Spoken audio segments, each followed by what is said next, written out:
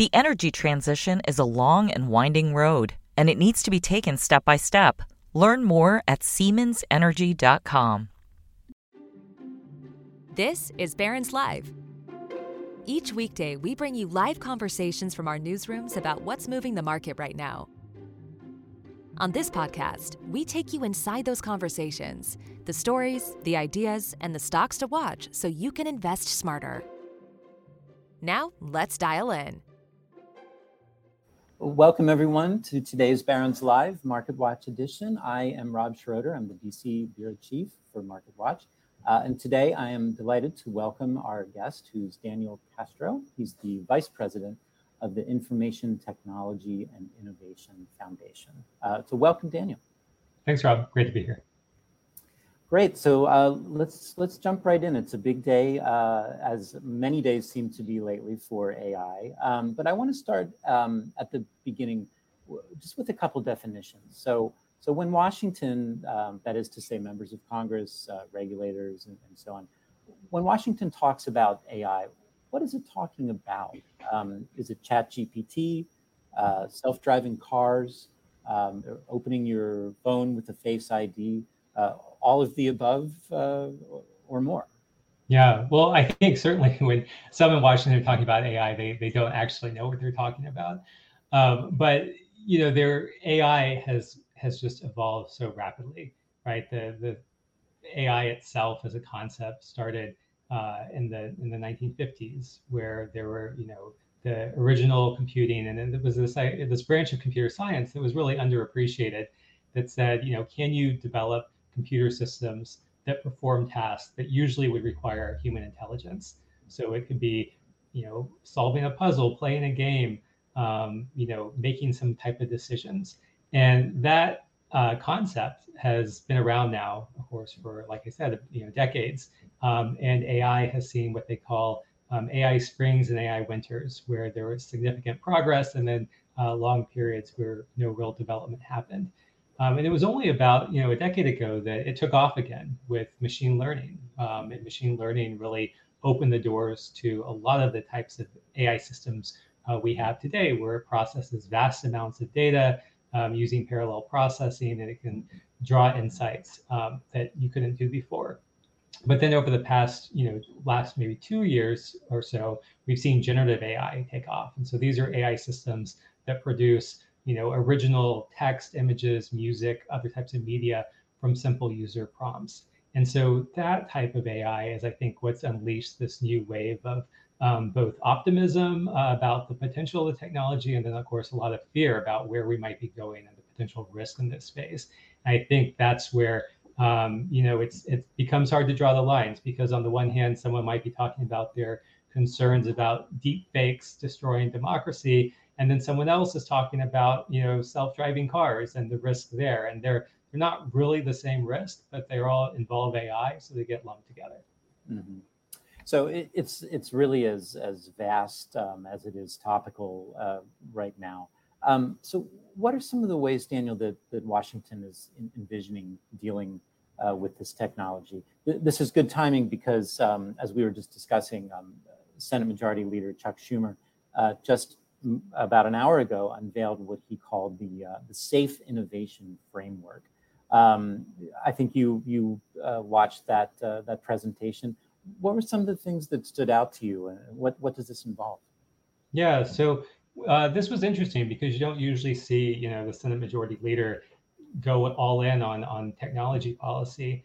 But here he's come out and said, at a high level, he thinks AI is critically important. It's going to have a big impact on workers, on consumers, on our democracy, and that we need guardrails in place. Now, what I think is interesting is, with this safe accountability framework, he is recognizing that there are trade-offs between regulation and innovation. And so the acronym is SAFE, but safe and innovation. So it's security, accountability, foundations, which is I think them they needed an F, but they really might mean, does the AI align with democratic values? And then the E is explainability.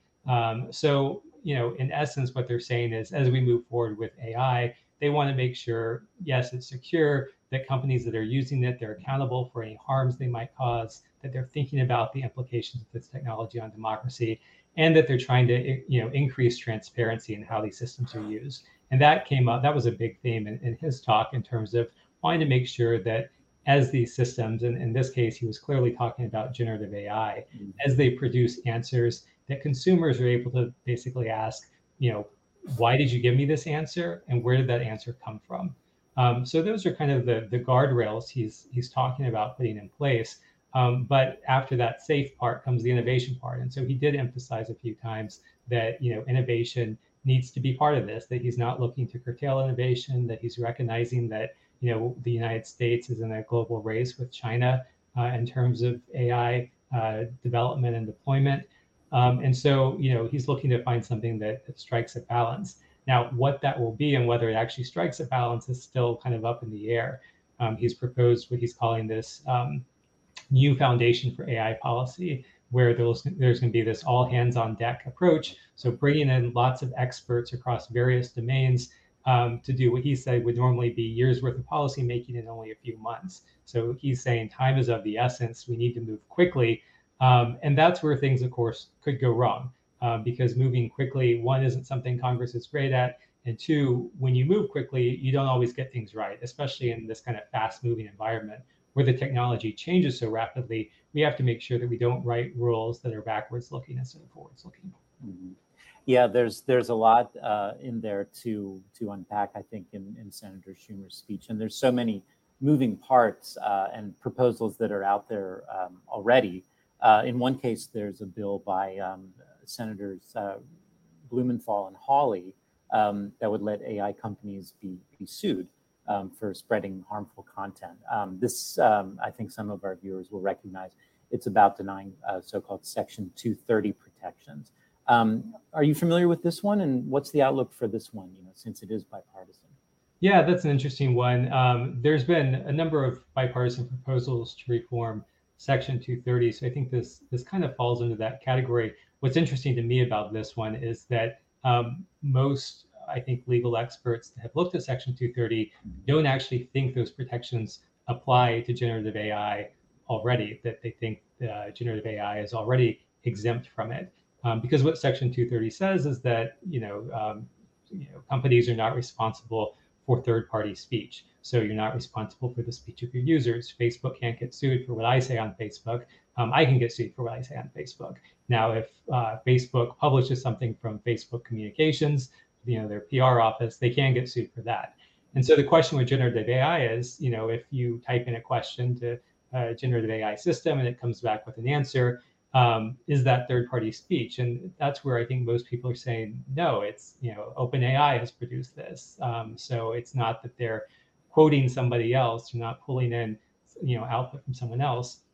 So they would be liable. Now, what this bill from Senators Blumenthal and Hawley would do is just make it very explicit in the law that generative AI, in fact, falls outside those protections.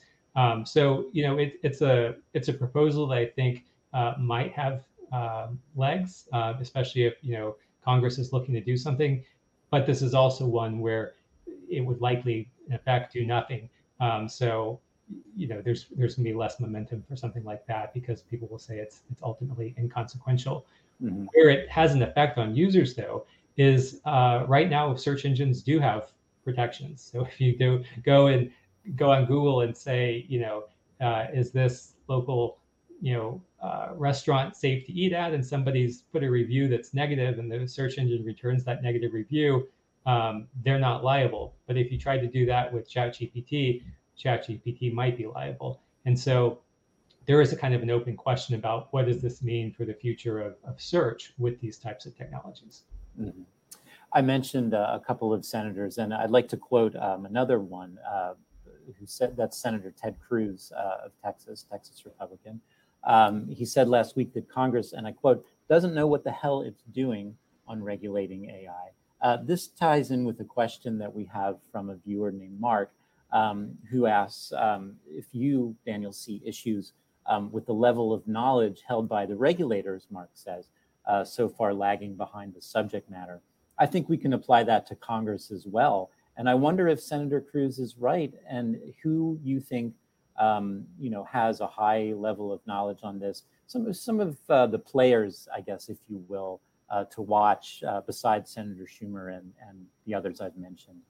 Who should we be watching going forward? Sure. Well, today, Senator Schumer, when he made his announcement and called for setting up a number of, he said he'd bring together forums to bring together these AI experts. He said that process was going to be co-chaired not only by him, but also Senators Heinrich, Young, and Rounds. But beyond that process, in the House, Representatives Eshoo and McCall are the current co-chairs of the AI caucus, and they've been very involved in tech policy and AI now for a number of years. That caucus has grown significantly in the past year, as I think more members want to join and also just want to pay attention to their work. We've also seen Representative Ted Lieu speaking out about AI quite a bit. And he actually was on, a television program earlier this week, and he made the comment that, a lot of members of Congress still don't understand the technology. So kind of echoing that sentiment, but also that people are learning. And his concern was that we don't want to race to pass new legislation because there's a risk that Congress will get it wrong, and undoing bad AI legislation might be harder than kind of fixing bad AI. And so it's important that we don't rush the process. So I think there's a number of members of Congress who are paying attention. They are trying to learn it.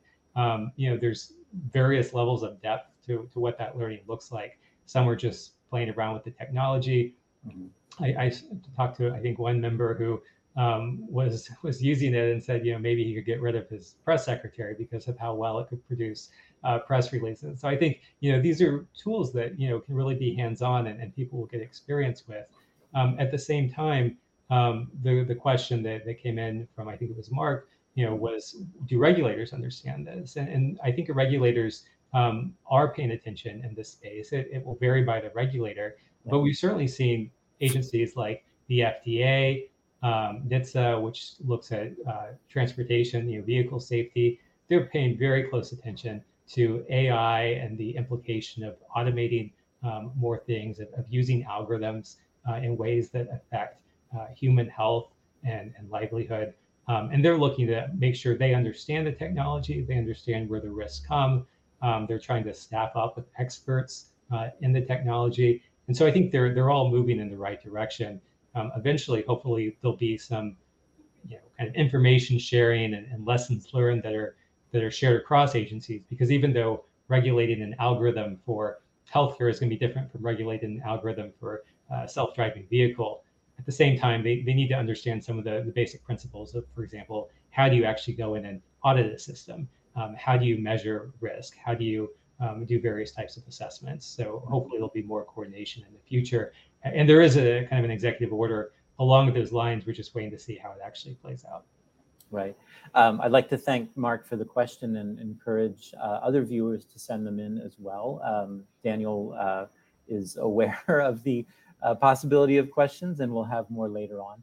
I wanted to say, too, the flip side, Daniel, to what we're talking about is what the industry has said about being regulated. Sam Altman, of course, who heads OpenAI, which created ChatGPT, recently told Congress that he's fearful AI could actually harm the world, and he said that regulation could be critical.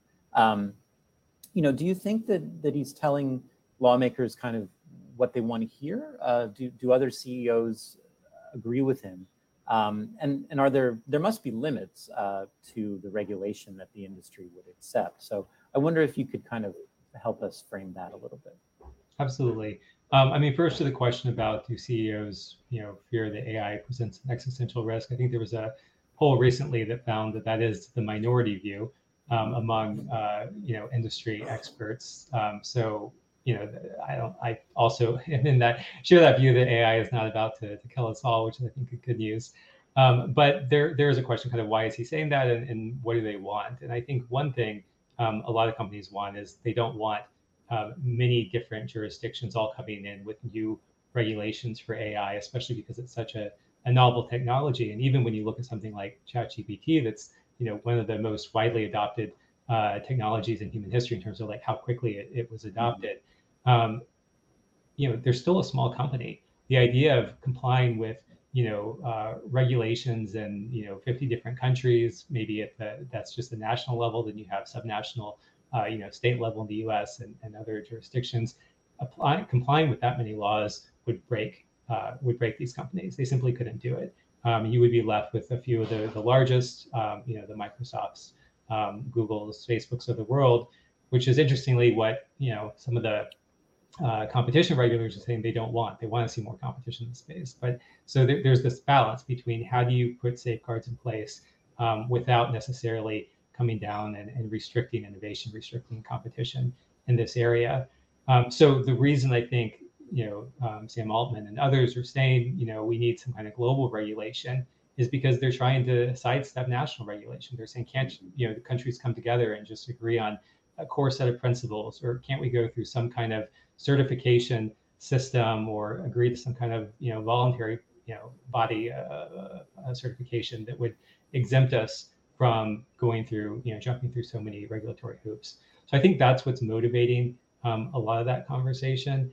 And if you look at what's also been happening there, I mean, OpenAI has pushed back, for example, on the EU's AI Act. So they're not just embracing all regulation. There are going to be limits to even what they want to accept.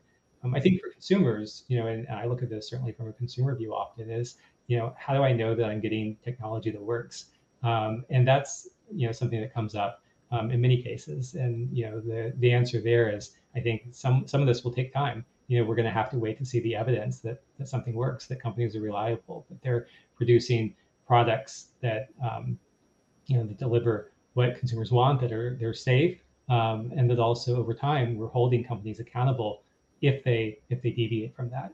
And that's something that fortunately we do have a lot of regulations already on the books to handle. We do have product safety and product liability laws that we can apply even products that use AI. We do have safety standards for medical devices.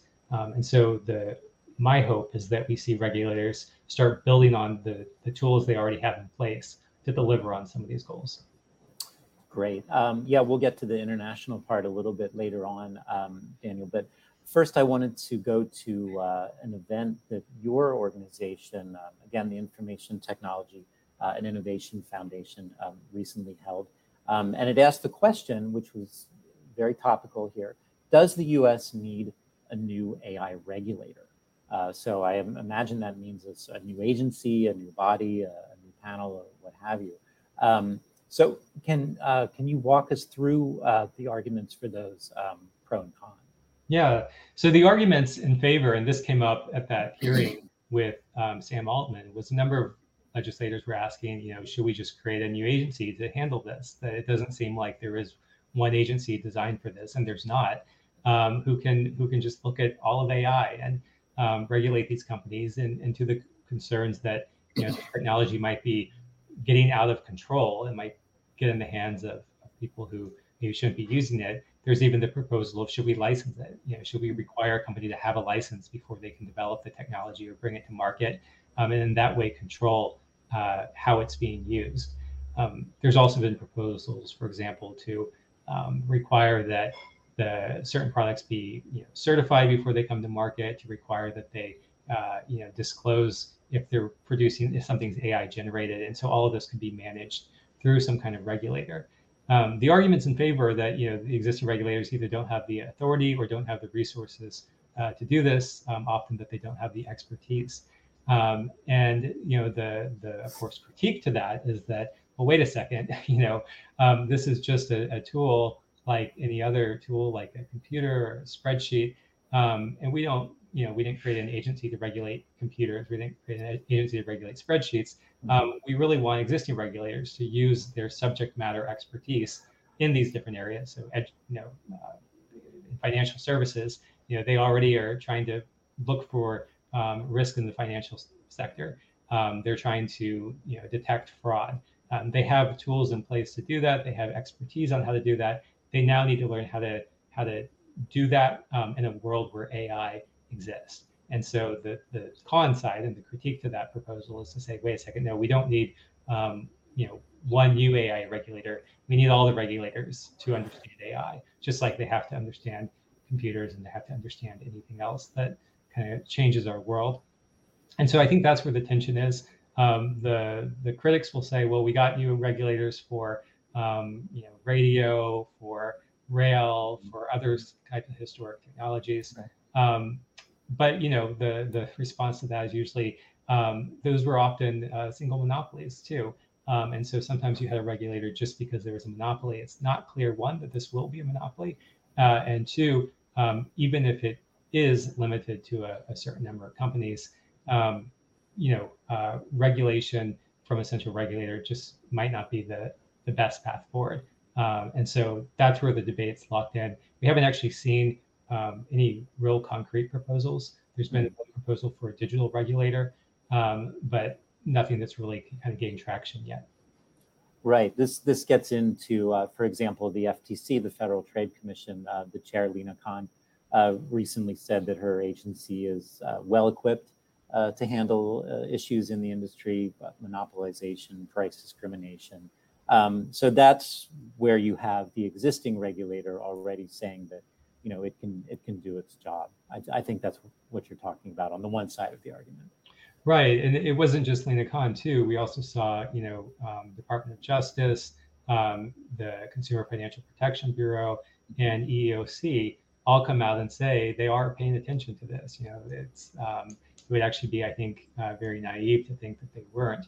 And so it's good that they came out and said this. They also kind of, basically made the point that they have tools now, that they're not just sitting on the sidelines asking Congress for new authority. They're using the resources they have to already look into how AI is being used and how they can ensure they're doing their job, protecting consumers, enforcing civil rights, ensuring that there aren't abuses against consumers in the financial services sector. So all of that, I think, is good news. But we still have to pay attention. The technology changes quickly, and we need to see, are there any gaps, and if there are, where can we fill those in? Right. I have a number of colleagues here at MarketWatch who write about AI. It feels like an all hands on deck kind of a moment because it crosses so many different beats and boundaries and companies and so on. And I was talking with her a bit about the 6-month pause on AI development that Elon Musk and some others had called for. Is there any way that you can see Washington getting involved with such a thing, or does such a thing even have legs to begin with, or is it kind of a pie in the sky idea? Yeah, it's an idea that I think has quickly started to crater, even though it had this kind of celebrity endorsement from Elon Musk and a few others. The reality is there's no way to pause this globally. So at best, some companies might sit on the sidelines, and those that don't would be advancing. In particular, there's concern about what this would mean in terms of the competition between the United States and China. Right now, most observers think that the United States is, at least 6 months ahead in terms of the large language models that have been developed.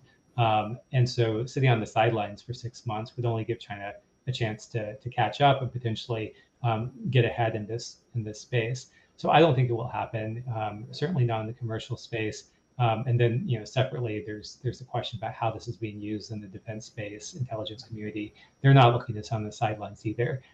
So I don't think it's going to happen. That said, the questions that keep coming up in terms of how quickly the technology is advancing, parallel to me some of the debate that we saw, in the 90s, for example, around encryption, where you had this really powerful encryption that was, beyond the capabilities of what law enforcement and the intelligence community had. And they were very nervous about these changes and what that meant for them, that suddenly they wouldn't be able to, read lots of communication. We're still having some of that debate. But what they tried to do is basically, limit export of encryption technology above a certain key length.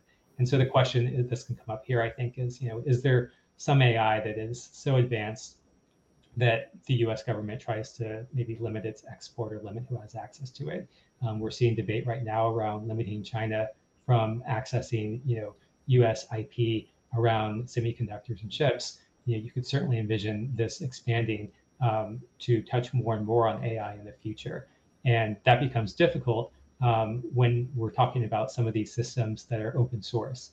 They're open source models, and so you're not able to necessarily restrict them in a traditional way. So I think that's where the debate's more likely to be headed than whether or not we have any kind of 6-month pause. If anything, I think Congress is likely to put more money into AI R&D as they recognize that this is just an essential part of America's future. Right. Okay. We have only about 5 minutes left, Anna. This has been wonderful. I do want to get to a couple of questions though about the international outlook. So Karen and Andrea, a couple of viewers, have written in about how AI is global with many purveyors. Andrea is talking about how the EU passed the AI Act. So of course, the US is not alone when it comes to regulating AI. This was just last week when the European Parliament passed the AI Act. It would do things including curtail facial recognition software, require ChatGPT to disclose more about what data was used to create the programs. Is this something that, two questions, is this something that you can see happening in the US? And why, I think, is Europe acting faster than Washington on this subject? Yeah, well, let me start with the second part. Europe started, with the AI Act in, I think, 2018. They really, outlined this vision for regulating AI, and this was before, the debate about generative AI. This was focused really on the kind of the machine learning, AI debates that were happening back in 2012, 2013. And so in some ways, they saw themselves as being late. They had seen machine learning take off for 5 years and said, we really need to do something about it. And nobody else, around the world said they needed to regulate machine learning. Now, what's happened is that as generative AI has taken off, they've kind of gone back to their initial text and inserted generative AI into it to make clear that they're trying to regulate all these, this new AI technology as well. And, I think that's the real critique with Europe's approach, is that they're moving before they really even understand the technology. We saw Italy, initially ban ChatGPT because of concerns that conflicted with GDPR. We've seen, even now concerns that with the, EU's AI Act, some of this technology might not be able to be deployed there. Technology that I think a lot of people are already using today. And so, to the question, would the US do it? I don't think they would do it in quite the same way. One, we're likely to take a sectoral approach to regulating AI. So not talking about regulating ChatGPT as this kind of foundation technology as they're doing in Europe, but saying, okay, if you're using it to deliver answers to somebody in a healthcare context, it has to meet certain requirements. And I think that's probably what the US would be more likely to do. I also doubt that they're going to want to put in place such dramatic restrictions on an American company because that would limit its ability to scale globally. And I just don't see that as something that's likely in the near term. But that also reflects one of the biggest differences between the US and Europe. Europe doesn't really have these same AI companies to protect. So that's one of the reasons it's willing to kind of be more strict and in its proposals. That's also one of the reasons it's willing to impose such significant fines on these companies because it's really fining American companies, billions of dollars. And so, that's where there's this kind of geopolitical tension about what comes next. The U.S. is working with Europe on this EU-U.S. Trade and Technology Council, where they're trying to not harmonize their regulations, but at least work together on AI in some ways. And so that might be more data sharing. It might be kind of interoperability in some of these technical standards around AI. We haven't seen exactly what it will look like, but hopefully at least be a little bit more of a meeting of the minds and how Europe and the United States can work together on this technology. Thanks, Daniel. My last question was going to be about President Biden and Prime Minister Sunak of the UK. They recently met. They announced that Britain would host a summit this fall on global coordinated action. I was just going to ask what that might look like and what we might expect out of it for my last question. Sure. Well, I think, the UK, they want to have a seat at the table in the AI policy debate. They're certainly, when they were part of the EU, they were the part of the EU that was doing the most in terms of AI development. And post-Brexit, they're a little bit on the sidelines because they're not involved in, drafting the EU AI Act. They're not involved in this Trade and Technology Council. And even though they're a big market, they're still, relatively smaller compared to China and the United States. And so I think they see this they've taken a pro-innovation approach to AI. They came out with this white paper recently that said they want to see it deployed, they want to work with regulators, but they also want to see safeguards in place. So I think they're trying to position themselves as kind of a middle ground between maybe the US's more laissez-faire approach and the EU's more top-down regulation, and position themselves as a potential, global resource certifier, leader in bridging that divide. Whether that will actually happen, I think we're going to have to wait and see if anything actually concrete comes out of this upcoming conference. But that's what they're trying to do, and certainly, they should be a partner with the U.S. as well, because they are looking to leverage this technology, and they're, I think, kind of a counterweight to maybe that Brussels effect that we see in so much of tech policy, where Brussels really sets the rules of the road, and the U.S. doesn't have a voice. I think working together, the U.S. has some great allies out there, not only the U.K., but also India, Japan, Singapore. They're looking to be leaders in this technology as well, and can provide kind of an alternative voice that isn't saying, we'll do whatever Brussels says, but let's work together in creating, appropriate safeguards that balance innovation with, responsible consumer protection.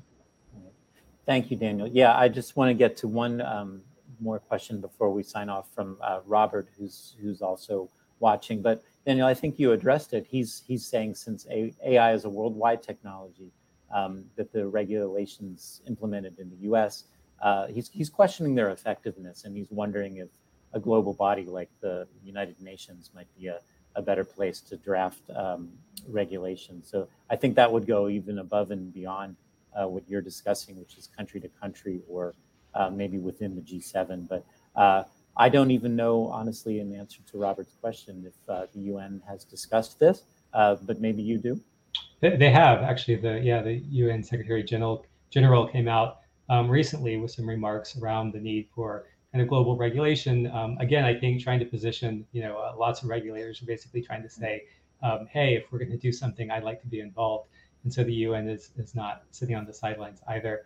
But it's to me, this is similar to the internet, right? Where the internet's a global technology. There's no one regulator, yet there are lots of bodies that have various types of oversight, including, you have ICANN, the International Corporation for Assigned Names and Numbers, which is this multi-stakeholder forum for coordinating between countries and companies and users, how we manage, IP addresses and domain names.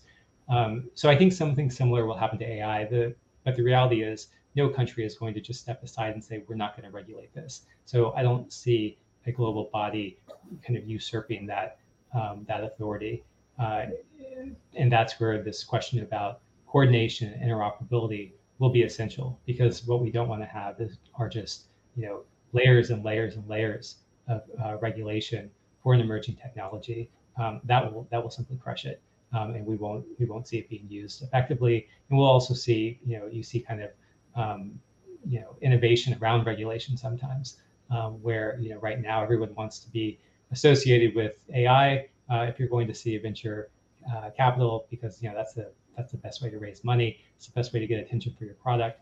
Suddenly there will be no AI. If you have AI, you're regulated. Companies will just say that's no longer what they're doing. So I think that's where we have to strike a balance. Okay. Well, Daniel, thanks. I think that's a good place to wrap up. Thank you very much for joining us. And especially, too, thanks to everyone in the audience for tuning in and asking your questions. So before I go, I would like to remind our viewers to join the next episode tomorrow on annuities and retirement. And that's going to feature Barron's Deputy Editor Alex Yule and Senior Writer Al Root. They're going to have a discussion about the current state of autonomous driving and how far we've come and where we're headed next. So thanks, everyone, for listening. Have a good day. The energy transition is a long and winding road, and it needs to be taken step by step. Learn more at SiemensEnergy.com.